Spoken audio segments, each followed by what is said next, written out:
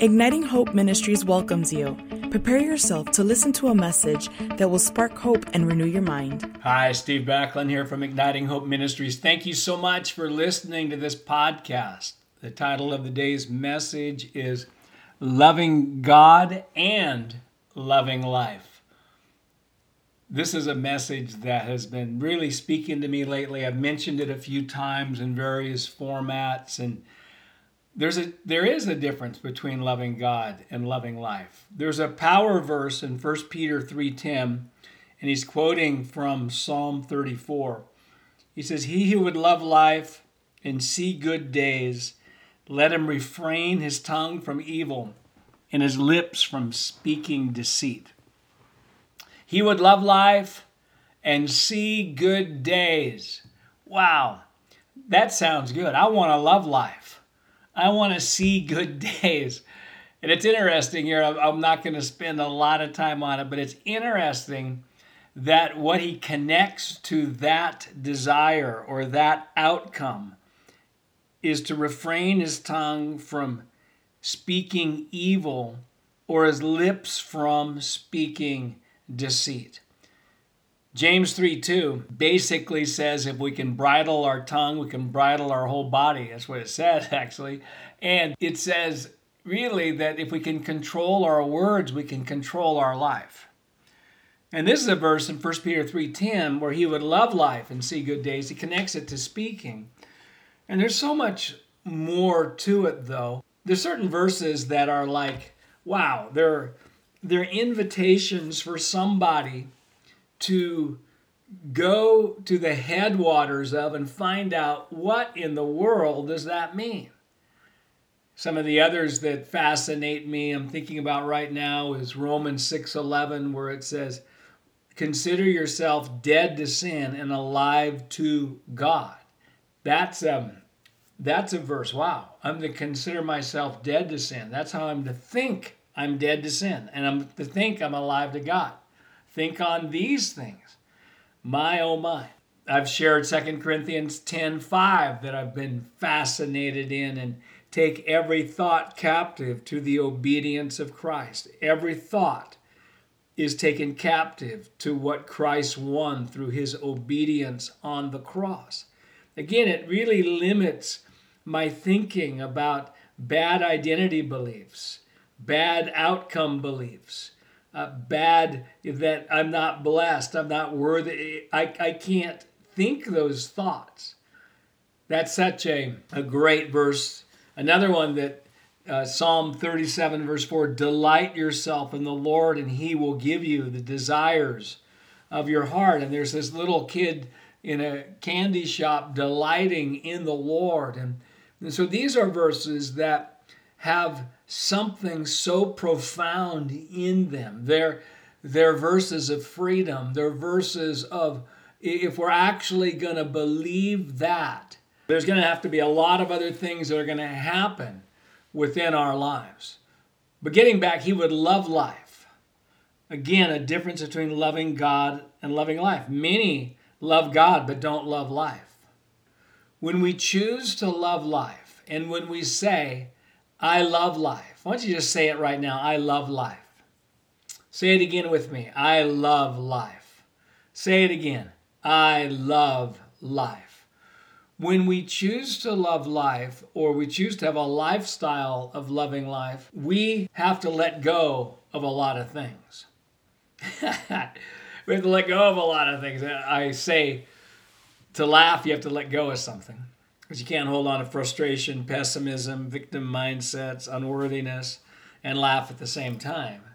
It's the same way with loving life. I got to let go of guilt, let go of just being guilty for actually loving life.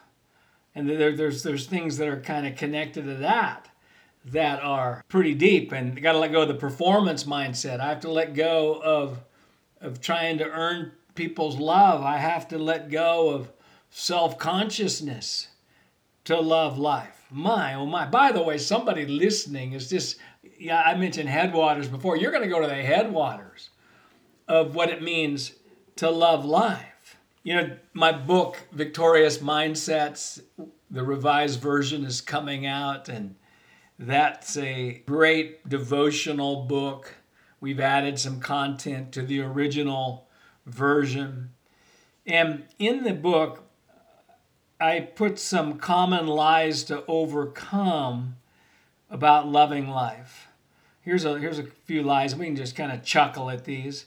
God does not want me to love and enjoy life. Ha ha ha. I should not expect life to get easier. Ha ha ha. That's funny. That's kind of painfully funny because, there's a part of me that doesn't expect that, doesn't want to expect. The quality of my life is not affected by the words I speak. Ha ha. Jesus did not come to give us an abundant life here on earth. Ha. The Christian life is meant to be boring and unattractive to others. Ha ha. That's also funny. I've got some declarations I'll share at the end, and let me just kind of refer to a few things that are in the devotional. It says, a thief does not come except to steal and to kill and to destroy. I have come that they may have life more abundantly, John 10:10. So the question is, do we love life? As we connect this to Jesus coming with the abundant life, I've said I've come to give you life and life more abundantly. Jesus came to give you, who are listening right now, life and life more abundantly. And the Greek word for abundant in John 10:10 is perissos, which means superabundant in quantity or superior in quality. It means excessive, advantage, exceedingly, very highly, and beyond measure. If we combine these words with life, we realize we have been promised something wonderful for living now. One of the main ways to grow in loving life is to focus on working with God instead of working for God. Let me say that again. One of the main ways to grow in loving life is to focus on working with God instead of working for God. We are called friends, not servants. Those with a working for God mindset can find it difficult to live life to its fullest because their belief that God is evaluating them rather than on their side creates a fear of inadequacy and punishment. A working with God mindset can be easier when we're doing well than when we're struggling. And that's true because we wrongly believe we must get our act together before reconnecting with God. I love Hebrews 4:15 and 16. It says this, "For we do not have a high priest who cannot sympathize with our weaknesses." Then it goes on to say, "Let us therefore come boldly to the throne of grace and find grace to help in our time of need." Wow. So this loving life, here's 3 practical steps to increase the loving life in our life. Number 1 is develop your wonder. Jesus told us, be converted and become like little children in Matthew 18:3. Children walk in wonder and amazement at things adults tend to take for granted. Let me say that again. Children walk in wonder and amazement at the things adults tend to take for granted. As we cultivate a wonder mindset of excitement about God's creation and the greatness of our salvation, we will increase the ability to truly love life. Number 2 is we celebrate progress and not perfection. This is a way to increase our loving life. I've said it before in this podcast, I'll say it again. Those are the perfectionistic and or religious performance-based mindset cannot love life because they did not think they deserve to be happy. This inability to be joyful or to celebrate themselves limits the flow of God's strength into their lives.